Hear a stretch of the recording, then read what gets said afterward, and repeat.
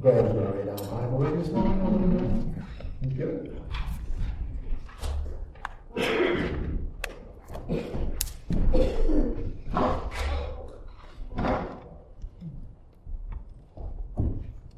I think today's reading should contain a health warning. You can find the reading on page 1179 in the Bibles in the chairs. That's 1179. And it's from Galatians chapter 3, beginning at the first verse.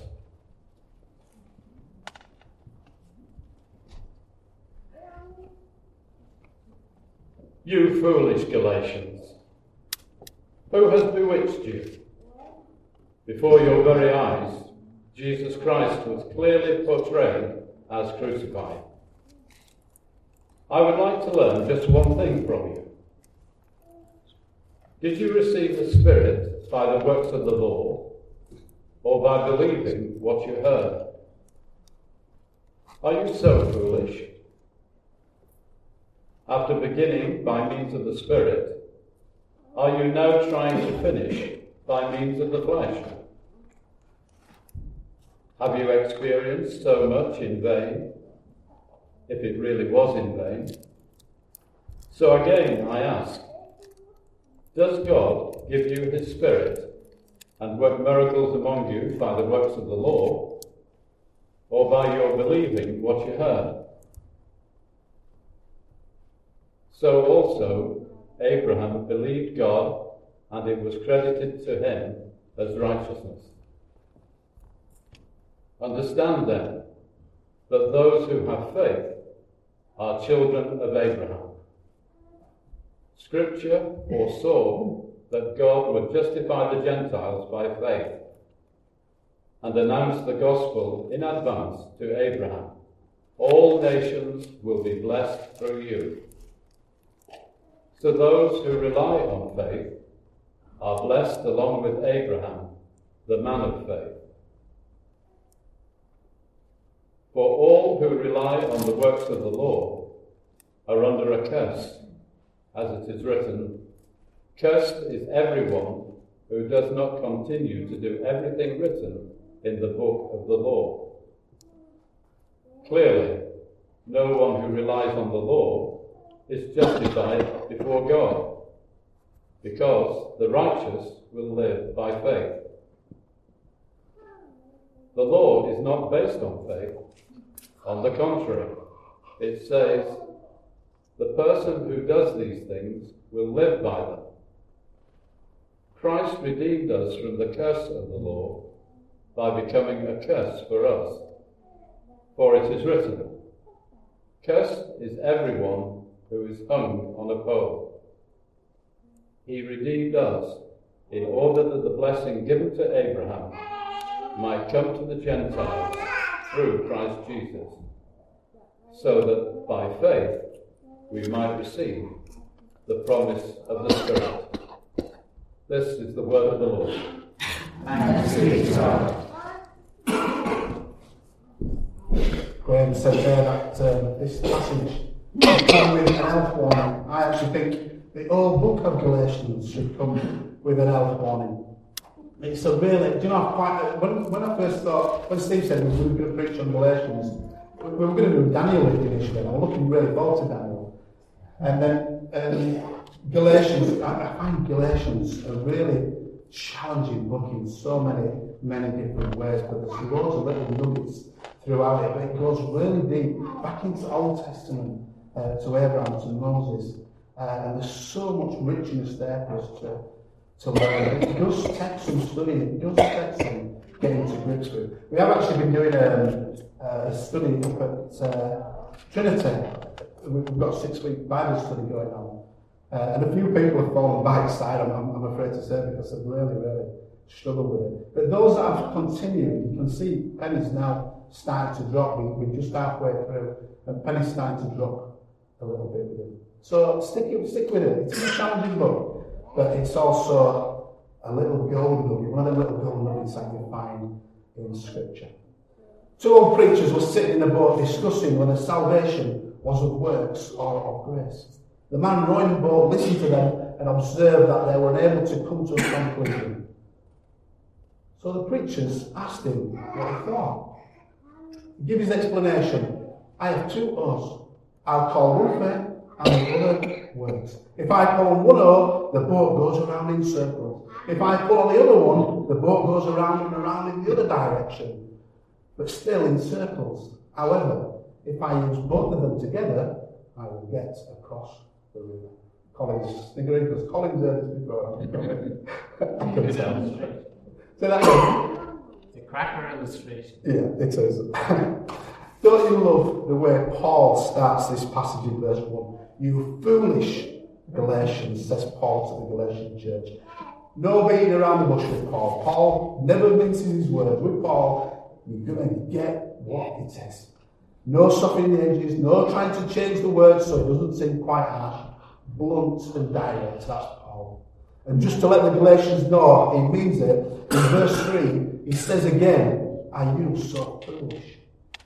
But why is Paul getting so tight and calling the Galatians fools? I've got this vision in my head of Paul jumping up and down in a frenzied expression. I see battle forty in falling towers. You foolish Galatians! That's how I imagine Paul when I read this passage. Really, really frustrated with it. In these first 5 verses of the passage, he's labelling them fools for trying to please God by keeping his law, by keeping the works of the law. Now, if you've just joined us this Sunday, or you've been asleep over the last 3 Sundays, you might be saying to yourself, well, what's the problem? What's the problem with keeping God's law? Surely that's what God wants us to do. Well, if there's one thing that we've learned so far in Galatians is that trying to please God with our good works doesn't work. It doesn't work because we've heard that God of the Bible is holy and perfectly good. It's we who are flawed. It's we that have a sinful nature, and no amount of good works are ever going to justify us. In His sight, our God works are just. In His sight, our good works to God are just filthy rags. And in chapters 1 and 2, Paul has already told us there's one who is righteous, and that's of course Jesus Christ. Jesus lived the life that we should have lived, and the death that we should have died. Adam, I'm going to ask you to go on to the first slide. Actually, if you have Bibles, it could be good just to follow this, but it is on the screen as well. So that's, Verse 16 of chapter 2. We haven't got that yet, but we will do. Verse 16 of chapter 2, that we looked at last week, told us that we can actually be justified in front of God through faith in Christ. Verse 16 last week said this: know that a person is not justified by the works of the law, but by faith in Jesus Christ. So we too have put our faith in Christ Jesus, that we may be justified by faith in Christ, and not by the works of the law. Because by the works of the law, no one will be justified. This explains why Paul is calling the Galatians fools. Because in verse 1 to 5 of our passage today, it seems like they've gone right back to the beginning again, and they're trying to earn their way to God through their good works.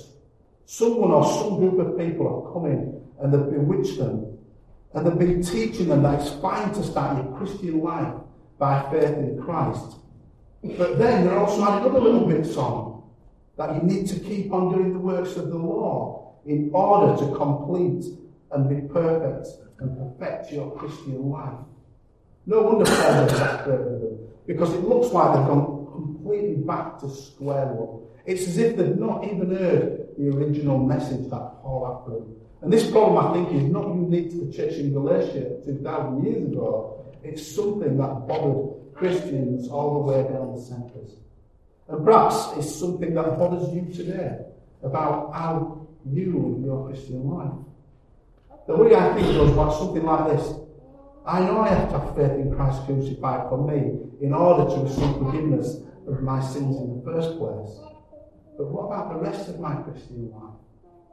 Don't I need to keep up certain standards of behaviour and live in order to stay in God's favour?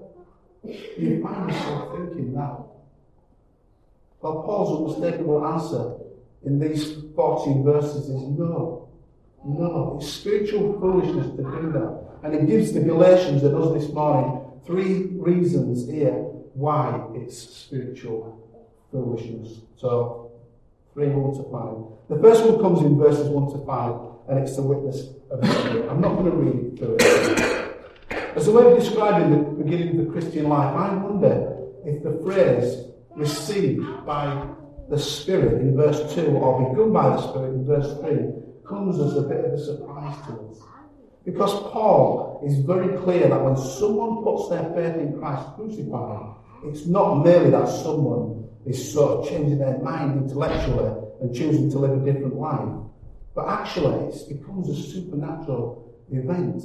When someone puts their faith in Christ, the God of the universe, somehow it comes to dwell in this person through the Holy Spirit. We all have the Holy Spirit within us. In fact, it's such a radical event that Jesus describes it, and in other terms in John's Gospel, as being born again. The logic of Paul in these first 5 verses, I think, goes something like this to the Galatians. You've already seen that trying to do the works of the law didn't cause God to dwell in you by His Spirit. That wasn't working. It was actually when you heard the message of Christ crucified and responded to it by faith. That Spirit comes to dwell in you. So why are you going back to doing what was definitely not working before? Why are we going back to old ways? They didn't work.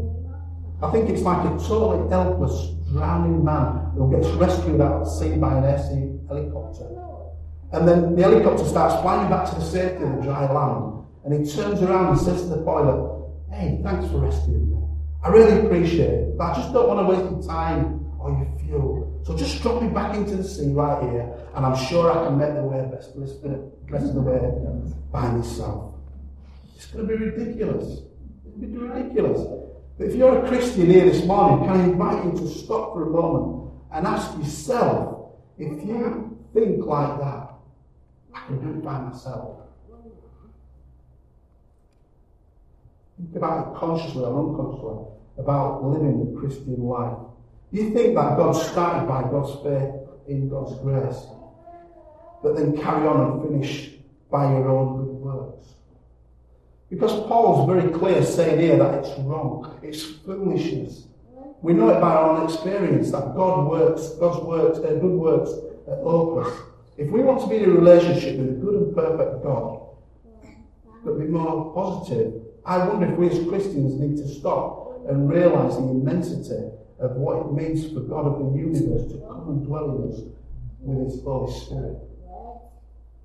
And that He's working a new deep life in us.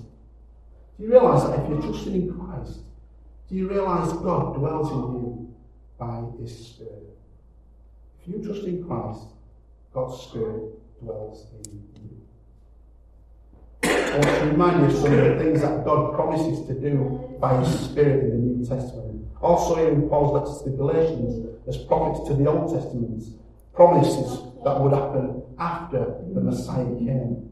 God promised that God will pour out His Spirit on His people into the hearts of believers, to give them a new heart and a new ability to keep God's law. And later in the letter to the Galatians in chapter 5, we'll see Paul describes God's Spirit producing in us a new life of love, joy, peace, patience, kindness, goodness, faithfulness, gentleness, and self-control. All things that actually don't come naturally to us. But the Spirit produces these fruits in us in the same way that He first saved us through faith in Christ. In verse 5, Paul actually asks them in the present tense about their Christian lives at the moment. Paul says, "Does He give you His Spirit and work miracles among you by the works of the law, or by your believing what you've heard, or by hearing with faith?" We're not just saved and forgiven in the past by Christ's death for us, but we continue and grow in the present as Christians by applying this faith in Jesus, in Christ crucified, into every area of our lives. Living in the light of that truth in our lives, and God's Spirit helps us to do that more deeply. God's Spirit is the only way we can begin the Christian life, and He's the only way we continue with the Christian life. Adam, I'm going to ask you to move on if you will.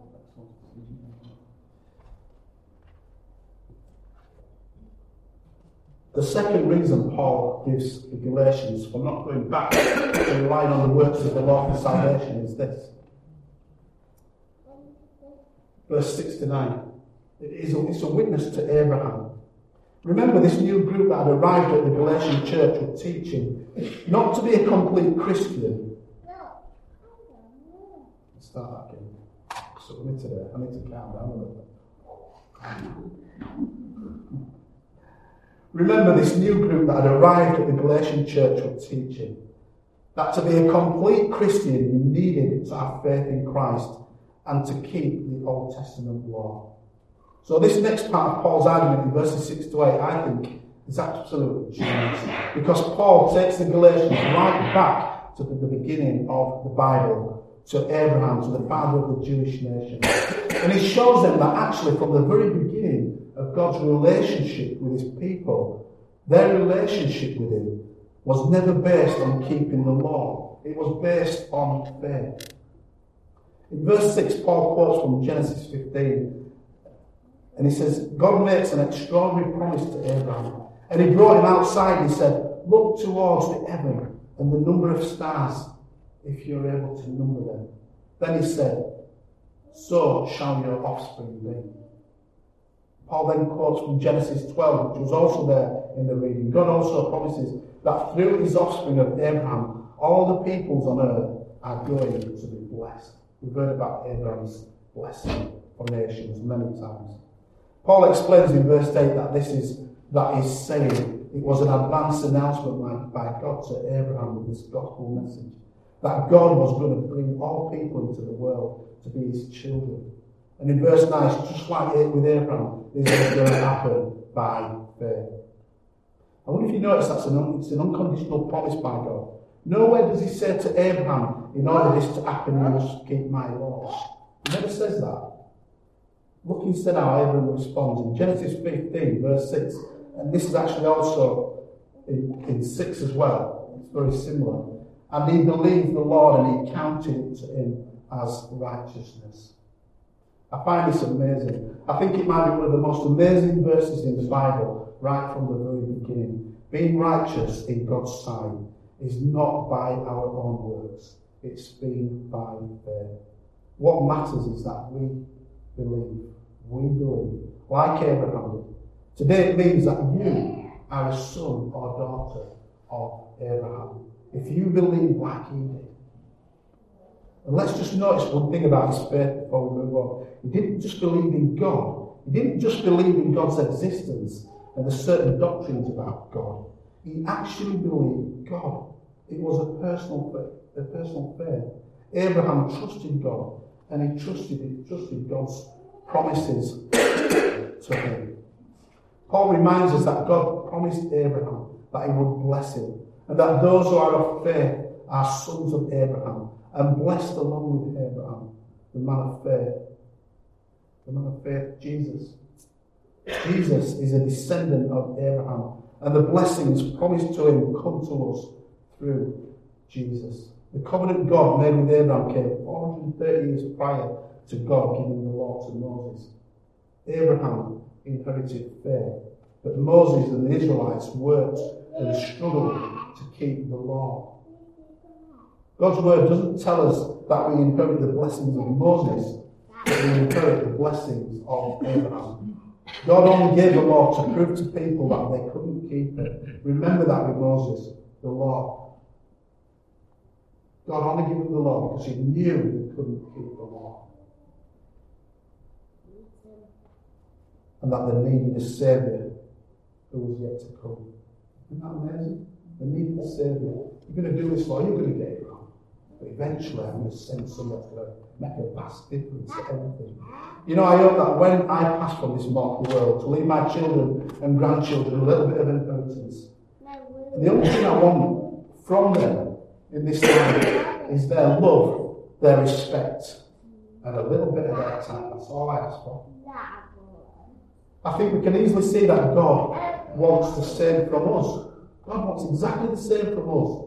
A little bit of love, a little bit of respect, and a little bit of our time. And it's so amazing that when we realise that no one has seen or imagined all the good things that God has prepared for those who love Him, Abraham believed God, and his faith was counted to him as righteousness with God. And that same thing is true for us. So we must ask ourselves this morning, do we have that personal faith in God that Abraham had? Which is a personal faith that actually believes His promises. It's all that Abraham needed, and actually it's all that we needed too. I'm going to ask you to go on, Adam, if you will. 3:10-14.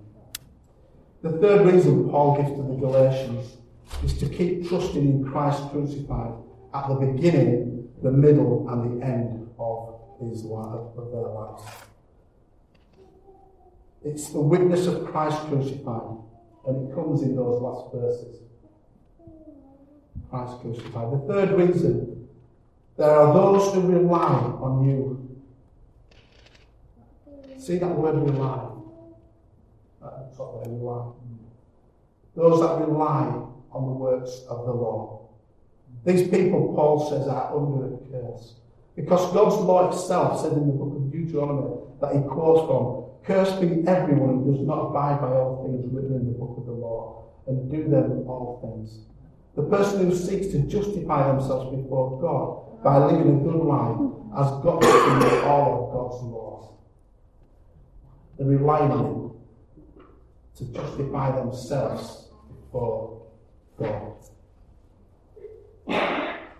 The clear message of the Old Testament scripture is we can't keep God's law, because that's the lesson of the Israelite people. We see them failing again and again. God who made us is perfectly good and holy, and we fall so far short of His glory. It's a natural state. We just simply can't continue always to be in His presence. If you take the Ten Commandments, it's not like one of those exam questions where it says attempt any three of these 10. God actually requires to keep all of the Ten Commandments. It's very, very clear. I wonder how you manage it on keeping the Ten Commandments. Personally, I stumble at the first one. You shall have no other gods before me. Because if God is our creator, and it stands to reason that we owe Him everything, that I know that I don't live like that. The reality is that I'm constantly worshipping myself, my comfort, my success, my security, my pleasure, and the list goes on and on and on. What pleases Him in this life? If we rely on our good works to please God, well, brothers and sisters, then we're going to fail. And we're going to be under His curse, which means to be rejected by Him. But the great news is that there's another way to live, and it's to have faith in the one who has taken that curse for us. Do you know how many people have said to me this last bit? I was talking to people preaching at Trinity this morning. It's not one Steve. They really struggled with this last bit, and I can understand why. I can understand why. It's to have faith in the one who has taken that curse for us. Paul quotes this Old Testament reference to the person who was hung on a tree. A person who was normally executed by stoning, but sometimes they were hung on a tree afterwards to symbolise divine rejection. It's a really stark image. And what Paul writes here is so strong that it could stop us in our tracks.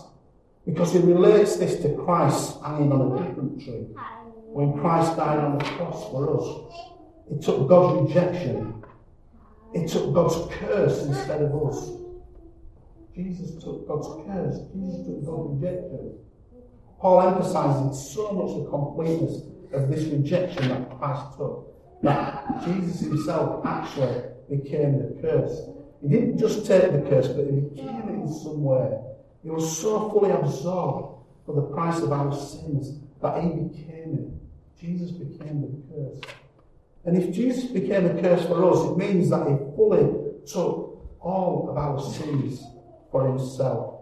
There was nothing left to pay. It was fully transferred to Christ.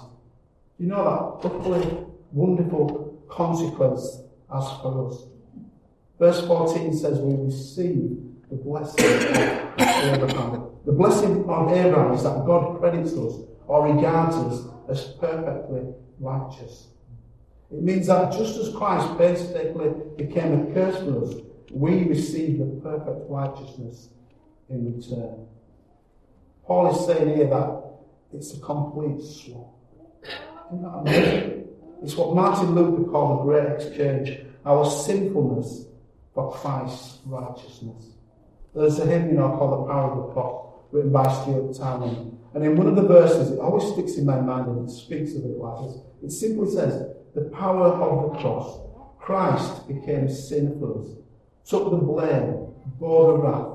We stand forgiven at the cross. What a welcome relief this is. It means for the one who trusts in Christ, there's no more sins to pay for the past, for the present, or the future. Other Bible passages refer to the Christian being clothed in righteousness of Christ. His righteousness is now our righteousness. It's true when we come to faith, and it's still true this morning. As we close, I wonder if, like me, this resonates with you a little bit. I was hopeless at school, and sometimes I still have a dream about having to go back into exam hall and sit my exams all over again. I keep telling you, I left with a stage 2 canoeing certificate. Doing exams never came easy to me, and I had this dream about going back into exam hall. Please don't do this with Christian life. Don't go back into that exam hall and try to do the exam all over again. Because Jesus Christ has already taken that exam for you. It's done. The witness of His Spirit, the witness of Abraham, the witness of Christ crucified. They're all united in saying the way into Christian life is to have faith in Christ crucified. And the way forward in the Christian life is to have faith in Christ crucified. To grow in our faith in Christ crucified. To apply that glorious truth to all the areas of our lives and to grow. And to do that by the power of God's Spirit who lives in you, the believer. So as we come to prayer, let's just ask God. Let's just pray together.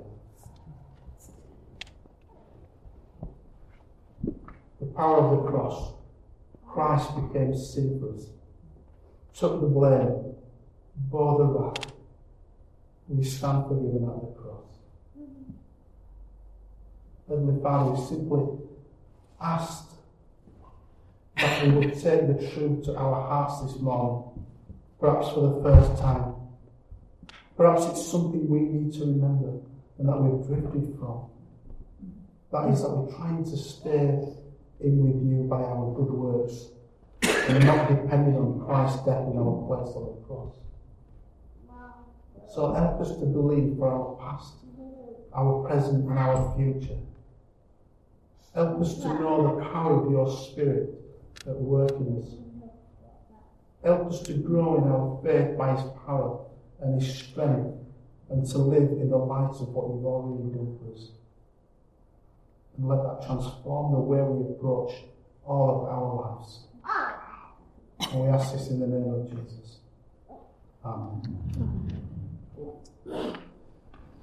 Friends, we're going to watch a video. I'm going to suggest that we remain seated and actually the power of God, which